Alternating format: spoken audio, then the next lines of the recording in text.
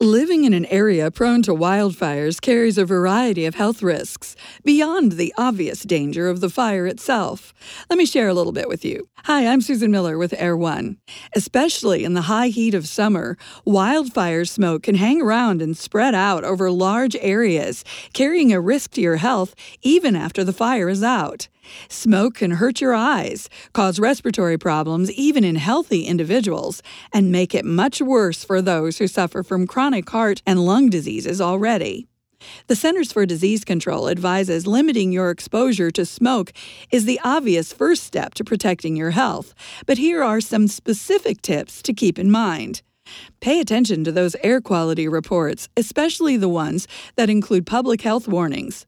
Bookmark the U.S. Air Quality Index website in your area for quick reference. Visibility warnings are included in some areas that measure the amount of particles in the air. Limit driving if haze is high and could interfere with how far you can see on the roads.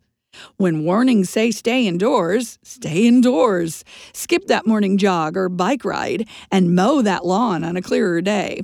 Take extra safety measures to keep your indoor air as clean as possible.